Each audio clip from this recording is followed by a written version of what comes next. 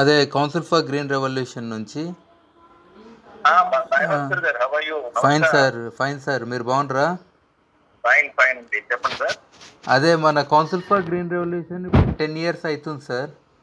ఈ 22nd Aprilకి లక్ష్మారెడ్డి గారు మీతోటి మాట్లాడినామని చెప్పారు. అవునవును, చెప్పారు. మీతోటి కొంచెంసేపు మాట్లాడేది ఉండే సార్. అంటే ఫ్యూచర్లో ఏ ఏరియాస్లో ఫోకస్ చేస్తే బెటరు, తర్వాత ఇప్పటి వరకు మీరు కొన్ని చూసారు కదా ప్రోగ్రామ్స్ కౌన్సిల్ ఫర్ గ్రీన్ రెవల్యూషన్వి. సో ఒక మాట చెప్తారని ఫోన్ చేసిన సార్. చెప్పండి సార్. అదే మీరు ఇప్పుడు చేస్తున్న కార్యక్రమాలు మీకు ఎట్లా అనిపించినాయి sir? Council for green revolution మొన్న మీరు అక్కడ మన సెంటర్లో కూడా పార్టిసిపేట్ చేసిరు మీరు ఆ రోజు ఈవెంట్లో. ఆ రోజు మనం ఏం చేయాలనే దీని గురించి మాట్లాడాం, కానీ ఏం చేసాము అనేది ఏం మాట్లాడుకోలేదు కదా. అవును, అదే మీకు ఏదైతే అవగాహన ఉన్నదో సమయానికి అయిపోయినదేమో మరి. అట్లేం లేదు సార్. మీరు అంటే దాదాపుగా ఎవరో ఒక ద్వారా వింటారు కదా సిజిఆర్ గురించి, ప్లస్ మీ కార్యక్రమాలు కూడా. ఆ రోజు నేను వచ్చిన తర్వాత జరిగిన డిస్కషన్ అంతా కూడా ఏం చేయొచ్చు ఈ అర్త్ డేకి, మన 10 years anniversary సందర్భంగా కూడా ఏం చేయొచ్చు అనే కొన్ని ఆలోచనలు షేర్ చేసుకున్నారు కదా. ఇప్పటిదాకా గ్రీన్ రెవల్యూషన్, అదే కౌన్సిల్ ఫర్ గ్రీన్ రెవల్యూషన్ ఏం చేసింది అనేది ఆ రోజు ఏం మాట్లాడలేదు. అంటే నేనున్నప్పుడు ఏమీ జరగలేదు అనిపిస్తుంది. మేము రాకముందు మాట్లాడినట్టున్నారు మరి. అంటే సిజిఆర్ జనరల్గా అంటే దీని ఒక కోర్ ఆబ్జెక్టివ్ సార్ ప్లాంటేషన్ ఒకటి మెయిన్ 1 crore, అదే మీకు ఐడియా ఉంది. రెండోది ఇది గ్రేస్ అనేది greens alliance for conservation of eastern Ghats ద్వారా అది ఒక బుక్ కూడా పబ్లికేషన్ అయింది, సెమినార్లు కాన్ఫరెన్స్లు, అదొకటి. ఇంకా మూడోది ఏంటంటే మన అర్త్ లీడర్షిప్ గురించి, తర్వాత అర్త్ సెంటర్స్ అని ఈ గ్రామాలలో కూడా రీసెంట్గా ఒక కార్యక్రమం చేయడం అయింది, అది మీరు విన్నారు. సో ఇట్లా రకరకాల కార్యక్రమాలు సిజిఆర్ చేస్తుంది సార్. అట్లనే సస్టైనబుల్ డెవలప్మెంట్ గోల్స్ అనేది కూడా మెయిన్ ఆబ్జెక్టివ్గా పనిచేస్తుంది. అయితే ఇప్పుడున్న ఛాలెంజెస్ మీకు కొంచెం ఉన్నది కదా సార్. అంటే ఇప్పుడు అవుతున్న పరిస్థితులు మీరు కూడా చూస్తున్నారు క్లోజ్గా. సో మీరు కూడా ఈ సొసైటీల డెవలప్మెంట్ గురించి ఆల్రెడీ మీ యొక్క ఫౌండేషన్ ద్వారా వర్క్ కూడా చేస్తున్నారు కదా. సో ఇలాంటి పర్యావరణము ఫోకస్ ఉన్న ఒక సంస్థ ఏ రకమైన పని ఇప్పుడు ఇమ్మీడియట్గా కానీ నేను 2-3 విషయాలు నేను చర్చించాను వీరితో. ఈరోజు నిజంగా మీరు చాలా పెద్ద థింక్ ట్యాంక్ అనుకోండి, మీరు చాలా వర్క్ చేశారు sir. I'm very happy that I'm sharing with you. కానీ పర్యావరణ సంరక్షణము అనేది సామాన్యుడి స్థాయిలో they are not even looking this as emergency. అవునా? కారణాలు ఏంటి అంటే వాడికి తినడానికి తిండే లేకపోతే, బతకడానికి డబ్బు లేకపోతే, కట్టుకోవడానికి బట్ట లేకపోతే పర్యావరణ గురించి ఎందుకు ఎవరైనా ఆలోచిస్తాడు? వాడి డైలీ ఫైటింగే పెద్దగా అయిపోయింటుంది వాడికి. ఇక ఇప్పుడు మనం అర్త్ సెంటర్స్ అనుకోండి, ఇదండి చాలా ఉన్నాయి కదా. అవన్నీ మనం డబ్బులు ఖర్చు పెట్టి మన వైపు నుంచి వాలంటీర్స్ పెట్టి మనం జనాల్ని మోటివేట్ చేసి చేయడమే. బుక్ పబ్లిష్ చేసామంటే దాని వెనక రీసెర్చ్ చేసిన వాళ్ళు ఉన్నారు, పబ్లిష్ చేశారు. కొన్ని లక్షల రూపాయలు అయింటాయి దానికి మళ్ళీ ఢిల్లీలోనో ఎక్కడో ఆయన ప్రణబ్ ముఖర్జీ పెద్దవాళ్ళు అందరిని పిలిచి చేశారు. అది ఎందుకు చేశాము అంటే ఆ యొక్క అటెన్షన్ ని క్రియేట్ చేయాలని ఒక ఆలోచనతో చేశాము. కానీ దీంట్లో సామాన్య మానవుల యొక్క కాంట్రిబ్యూషన్ ఎక్కడుంది చెప్పండి? ఒక 10 మంది దీన్ని ఎన్విరాన్మెంట్ ప్రొటెక్షన్ గురించి, ఆ పర్యావరణ హితం చెయ్యాలి అనే ఒక ఆలోచన ధోరణిని మనం పంచుతున్నాం తప్ప టాప్ టు బాటమ్ వస్తాం తప్ప బాటమ్ నుంచి టాప్ అంటే కింది స్థాయిలో ఉన్నదా అనేది నాకు అంటే మీకు చెప్పండి. అయితే అదే సార్, ఒకటి మీరు అన్నది లార్జ్ స్కేల్లో ఈ యొక్క even the people who are struggling to make a living అనే వాళ్ళకు కూడా ఈ కాన్షియస్నెస్ రావడం అనేది మీరు అంటారు. సో డెఫినెట్గా అదే అంటే మనము డైరెక్ట్ ప్రైమ్ మినిస్టర్ గారు మీరు బుక్కులు ఇవ్వండి, చెట్లు ఇవ్వండి, బాగుంటుంది అని అన్నారంటే పై స్థాయిలో అది ఆయన నిర్ణయం చేసేది సంతోషమే. అది ఎంతమంది చేస్తున్నారు సరే, అది చేస్తున్నారు. కానీ నాలాంటి మీలాంటి వాళ్ళు 130 కోట్ల మందిలో ఇన్ఫ్లుయెన్షియల్ జనాలు కొద్ది మందే ఉంటారు. కానీ మనం ఇంకా కింది స్థాయికి ఎట్లా తీసుకెళ్ళాలి అనే దగ్గర ఐ థింక్ వీఆర్ స్ట్రక్. అదే మీకు ఏదైనా ఆలోచన ఉందా సార్ దాని ఒక అప్రోచెస్ గురించి? ఇట్లా చేస్తే డెఫినెట్గా మనం 1,00,00,000 మొక్కలు నాటామా సార్? ఎన్ని మొక్కలు నాటాము ఇప్పుడు? అరౌండ్ 3.5 మిలియన్ అంటే 35 lakhs వరకు అయినాయి సార్. అరౌండ్ 35 మిలియన్ మొక్కలు నాటాం మనం. 35 lakhs. ఈ 35 lakh మొక్కల్లో మనం ఫైనాన్షియల్ గా సపోర్ట్ చేసిందే కదా సార్. కన్వర్జెన్స్ ద్వారా కొంచెము ఇతరులను కూడా ఇన్కార్పొరేట్ చేసుకోవడం అయింది. అదర్వైజ్ మోస్ట్లీ మనదే. It is not people's movement, it is our movement. We are trying to ఏమంటాం దాన్ని, we are trying to motivate the people. ఉత్సాహంగా ప్రోత్సాహంగా ఏదో బాబు 1000 మొక్కలు కావాలా తీసుకెళ్ళు, అక్కడ చెయ్యించు అని చెప్తున్నాం. ఆ డబ్బులన్నీ మనమే కదా. అవును సార్. మరి ఇప్పుడు జనబాహుళ్యానికి మనం ఎప్పుడు చేరాలి? నేను మొన్న ఇక్కడికి వెళ్ళాను సార్, అదే శాంతివనం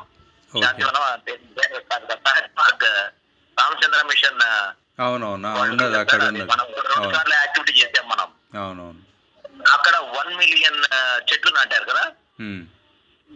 అది ఇట్లా 1 millionth చెట్టు వచ్చేసి రామ్ గోవింద్ వచ్చి నాటారు కదా. సో వాళ్ళు ఒకటే చోట 1 million చెట్లు నాటేశారు.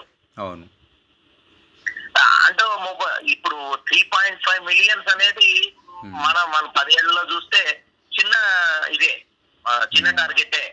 కానీ ఇంకా పెద్ద టార్గెట్ మనం ఎట్లా చేయాలంటే జనసామాన్యంలో తీసుకురావాలి.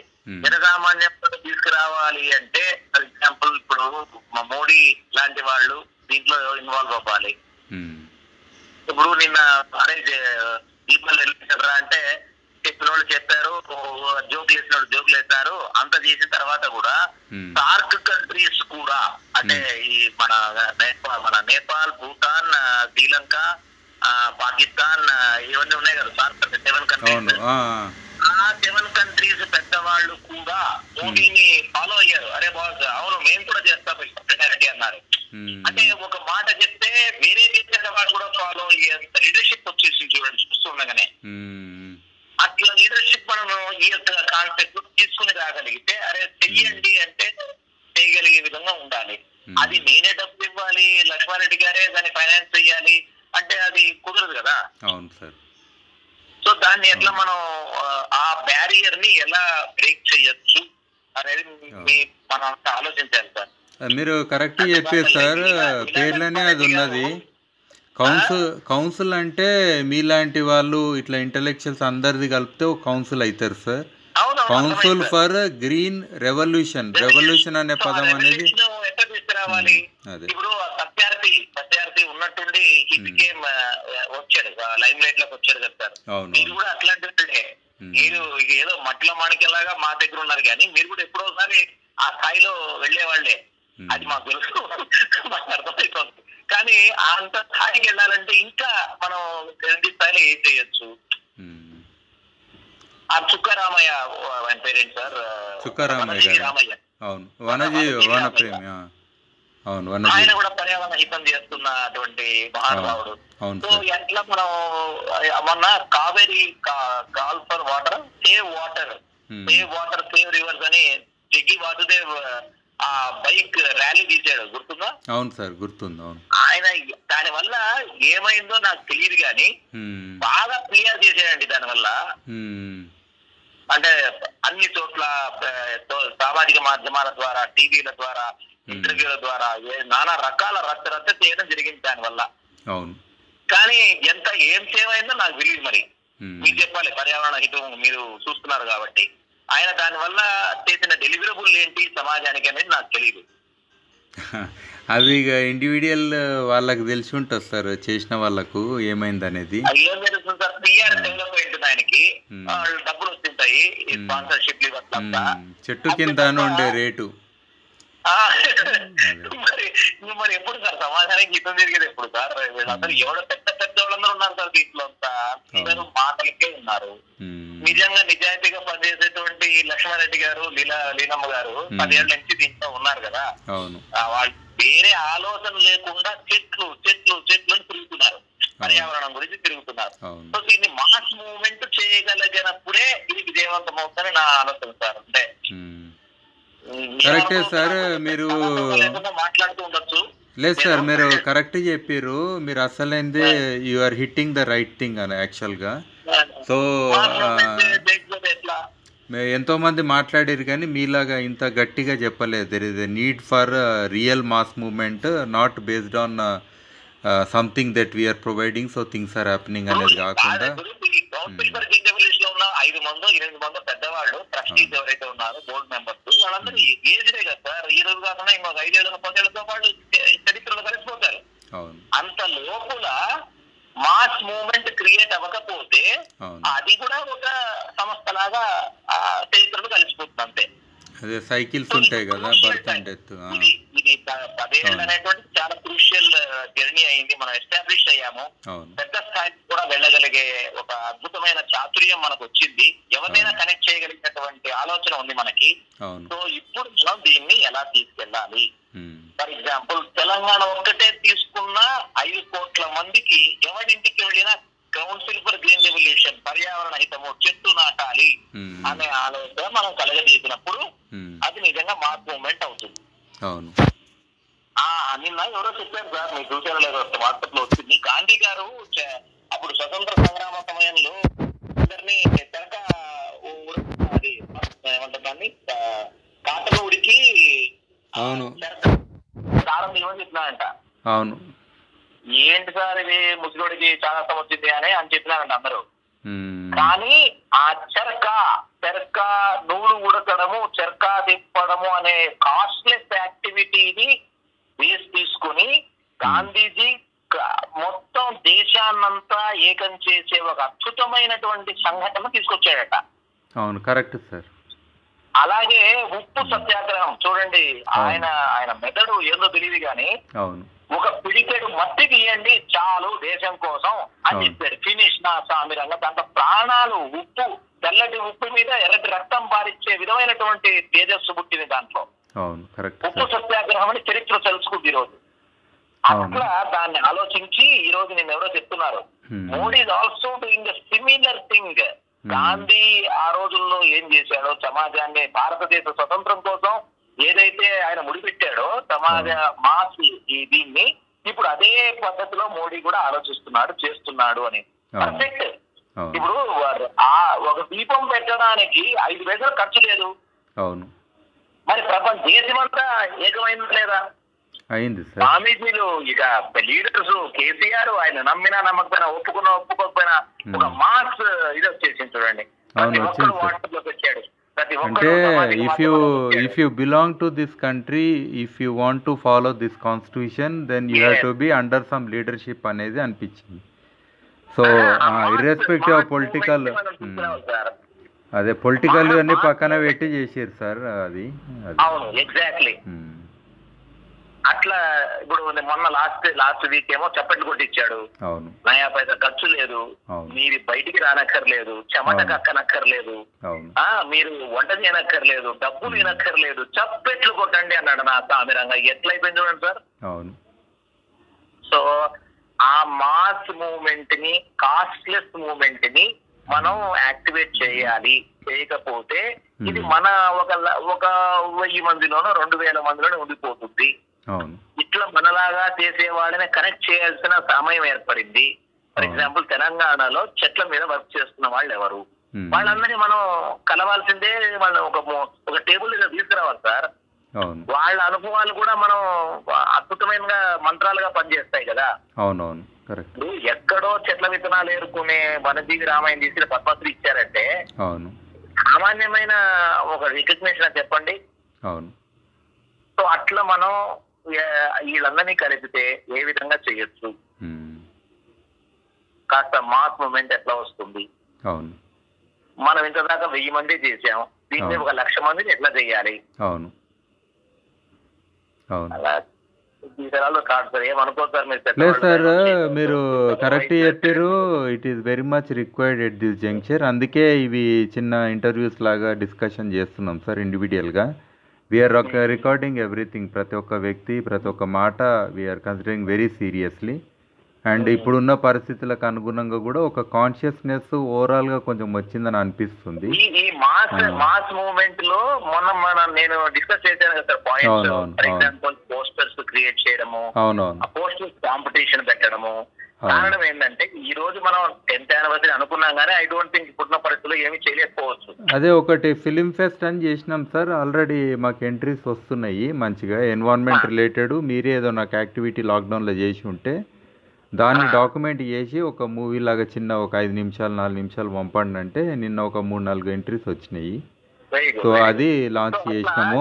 షార్ట్ ఫిల్మ్స్ అనండి, కాంపిటీషన్స్ అనండి, 8-6వ తరగతి నుంచి పిల్లలకి, ఈవెన్ 1వ తరగతి వీలవుతే 1వ తరగతి నుంచి పలానే పిల్లలు అంటే ఎక్కడైతే పిల్లలు పర్యావరణం గురించి వర్క్ చేస్తారో ముందే మాకు పేర్లు ఇవ్వండి, అలాంటి పిల్లలకి మేము పలాని స్కాలర్షిప్ ఇస్తాం, పలాని మార్కులు ఇస్తాం, పలాని సర్టిఫికెట్ ఇస్తాం, సంథింగ్. అంటే ఆ స్థాయి నుంచి అవేర్నెస్ క్రియేట్ చేయకపోతే నెక్స్ట్ 10 ఏళ్లలో నాశనమే. ఇంకా కరెక్ట్ సార్, మనం చచ్చిపోతాం సార్, నెక్స్ట్ 10 ఏళ్ళలో చచ్చిపోతాం. ఫస్ట్ నెక్స్ట్ పరిస్థితి ఏంటి మరి? ఆ చిన్న పిల్లల ద్వారా మన వారసత్వాన్ని సిద్ధం చేసుకోవాలి. మన కొడుకులు బిడ్డలు నిజమైన వారసులు కాదు. ఈ కాన్సెప్ట్ ని, ఈ ప్యాషన్ ని, కంపాషన్ ని, ఇన్నోవేషన్ ని ఆ నెక్స్ట్ తరాలు మనల్ని అందిపించుకుంటే అది నిజమైన వారసత్వము. ఆ వారసత్వాన్ని, సేవా వారసత్వాన్ని, పర్యావరణ వారసత్వాన్ని మనం చిన్నపిల్లలకి ఇవ్వగలిగితే అద్భుతం.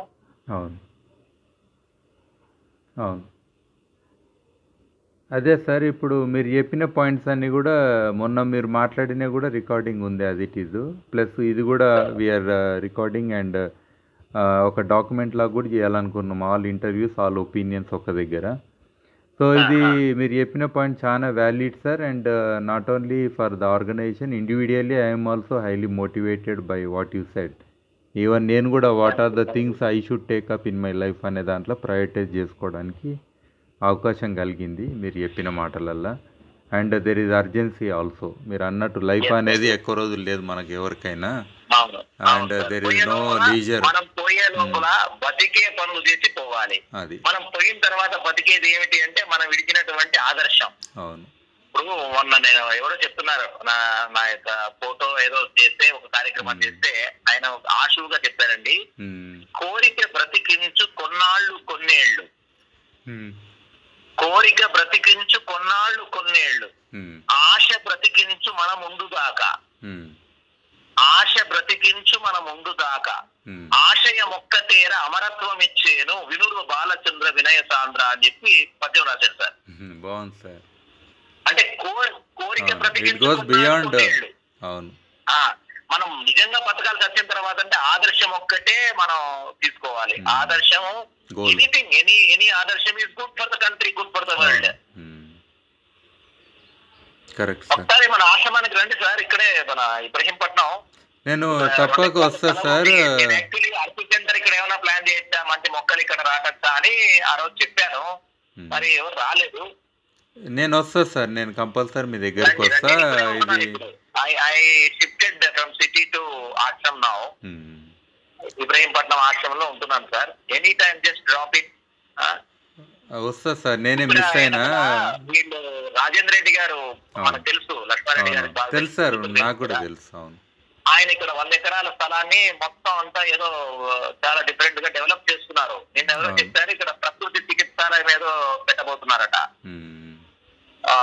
చాలా ఎకరాల్లో. మాట్లాడిన పొద్దున కూడా నేను వారితోటి. వస్తా, నేను అటు నేనే మిస్ అయినా మీ దగ్గర రావడము. సో అటు వస్తా. అది మీది ఒకటి, మీ యొక్క పరిచయం చేసుకోండి సార్. ఇంట్లో రికార్డింగ్ లో అది ఇది ఉంటుంది, మీరే పరిచయం చేసుకోండి కొంచెం. నా పేరు Balachandra. Professionally science graduate, law graduate, company secretary. 2013 దాకా వివిధ కంపెనీల్లో సుమారు 2 దశాబ్దాలు పనిచేసిన తర్వాత రాజీనామా పెట్టి ఫుల్ టైం సమాజ సేవా కార్యక్రమాల్లో నన్ను నేను తరింప తీసుకోవడానికి, చచ్చిన తర్వాత బతికే అవకాశం తీసుకోవడానికి జీవిస్తున్నాను. దేశవ్యాప్తంగా చాలా సేవా కార్యక్రమాలు చేస్తున్నాం. మన ఆశ్రమం అభయ ఆనంద నిలయం ఇబ్రహీంపట్నంలో ఉంది, రంగారెడ్డి జిల్లా. అభయ యువజన సాధికారత క్యాంపస్ అనంతపురంలో సుమారు 3 కోట్లతో సిద్ధమవుతోంది, అంటే ఆంధ్రప్రదేశ్ సంబంధించింది.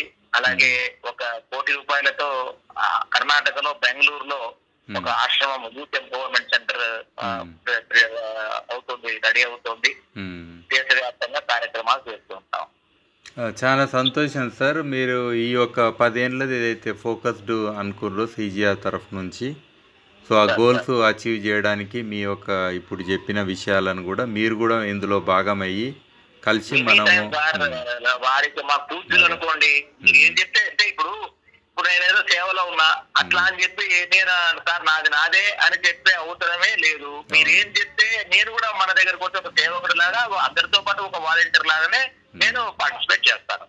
నా చేతనంతా మన కేంద్రాల ద్వారా ఇప్పుడు at any point of time చెప్పాను ఆ రోజు కూడా, ఒక 20 కేంద్రాలలో సుమారు 400-500 మంది మనతో వర్క్ చేస్తూ ఉంటారు. ఆ 500 మందితో కూడా మనం కార్యక్రమాలు ఏర్పాటు చేయొచ్చు అవసరం అయితే. ఎనీ టైం చెప్పండి. తప్పక సార్. మీరు సమయం ఇచ్చినందుకు, మీ ఒపీనియన్స్ మంచిగా చెప్పినందుకు చాలా ధన్యవాదములు sir. Thank you sir. Thank you.